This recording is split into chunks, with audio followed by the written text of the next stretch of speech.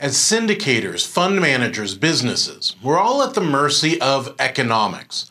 But not all economics are outside forces. Some of them are internal. And that's what we're going through. We're going through what has been called behavioral economics to go through really the things that drive us internally and shape the way we put our offers together, most often in a negative way, so that we can look at those, examine those, make sure that we're not playing victim ourselves to those forces, make changes for the better, not only for our investors, but also for ourselves and really for the truth in the market as a whole. To make the world a better place, we need to understand what drives us and how we make decisions. So in this video, we are going to go through the last three of the cognitive behavioral elements.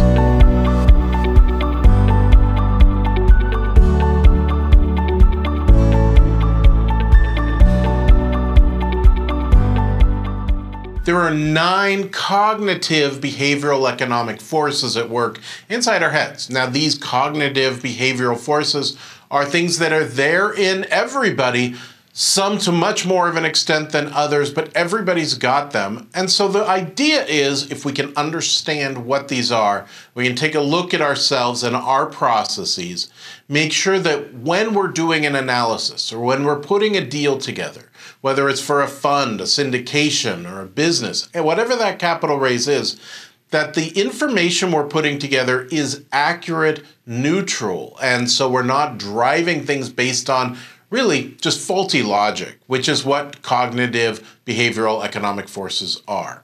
So we've already gone through conservatism, confirmation, control. But we've gone through representativeness, hindsight, and framing. But what we haven't gone through yet are the final 3, which are anchoring, mental accounting, and availability. So what are these individual forces and how can we address them?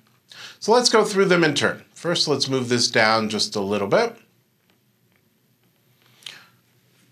All right, so when we're talking about an anchoring bias, we're talking about basically fixating on a fixed outcome.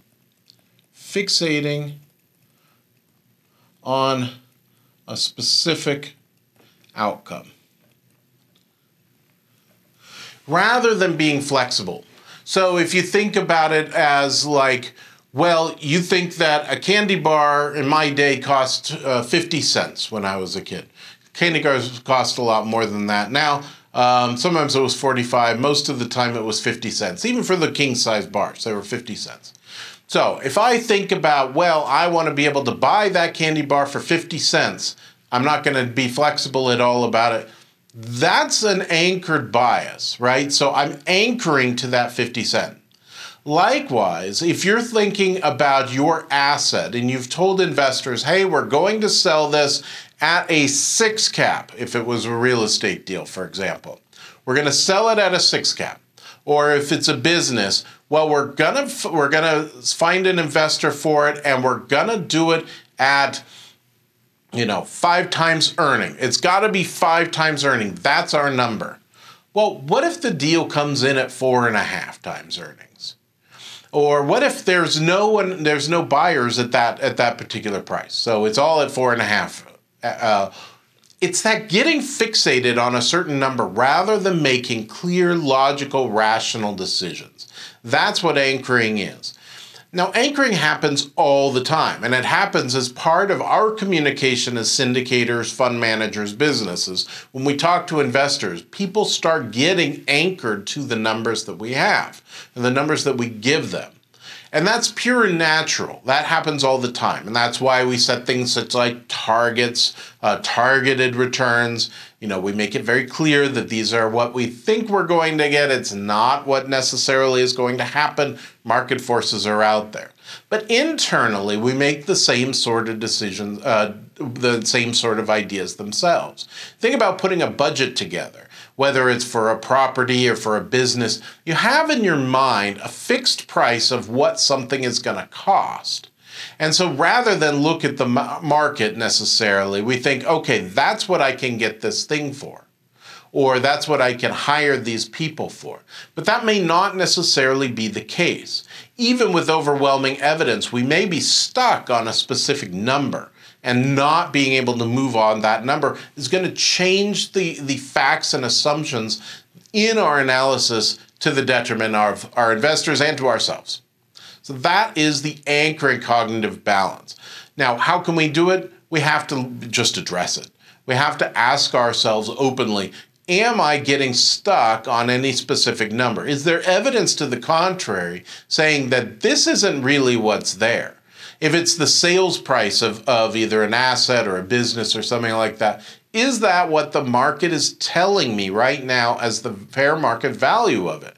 If it is, then if the value is different than what you're being told by the value is different than what fair market value is being told you by the market, it's time to pay attention to the market and really adjust your numbers accordingly. Now, it doesn't mean that you have to sell if you don't like that number, but you need to do the analysis in order to make sure that you're not getting anchored to something that just doesn't exist, something that's not real. All right, mental accounting is thought of as an improper grouping of wealth.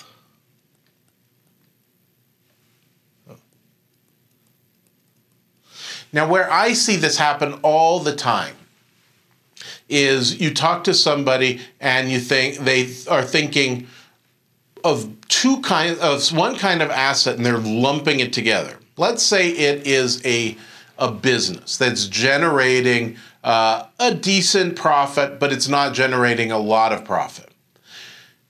Some business managers have the tendency to add the value of their company on top of what their profits are when it comes to budgeting for new items. For example, if a company A has $1 million in profit, they may be thinking, okay, well, our company is worth 5 times our earnings, so that's $5 million. So really, it's $6 million that we have to spend. We can use that $5 million as a credit account. But you can't, because it's actually just it's paper money. It doesn't exist. It's only there on paper. Until it's sold, it doesn't exactly exist. And so when you think about mental accounting, it's okay to incur expenses like that. But don't lump in the groupings of them just because you can. So some people, for example, the common one for from the investor side is somebody may want to take this great vacation, right? And so they think, oh, okay, I'm going to take this great vacation. It costs a lot of money, but I make a lot of money and so all is good. But they're not counting in the cost of any liabilities that they may have. So they're not doing a real grouping of what their actual income is as it relates to the cost of the vacation. So that's mental accounting. Now, how do we take care of this? Is really look at those line items very specifically. Are you counting things in a way that's a little bit different? Would an accountant say that, well, yes, you've done this, right? Or would the accountant say, this looks a little off. I don't think the accounts are set up quite right in order to do X, Y, Z. Now, you still can make those decisions, but you got to know that you're making those decisions, right? So that is mental accounting. Now, last is a very common bias. And it is it's a bias which can also work pretty well to your favor if you're doing a 506c offering, and that's the availability bias. And so that's where we place more value on info easily gathered. Oops.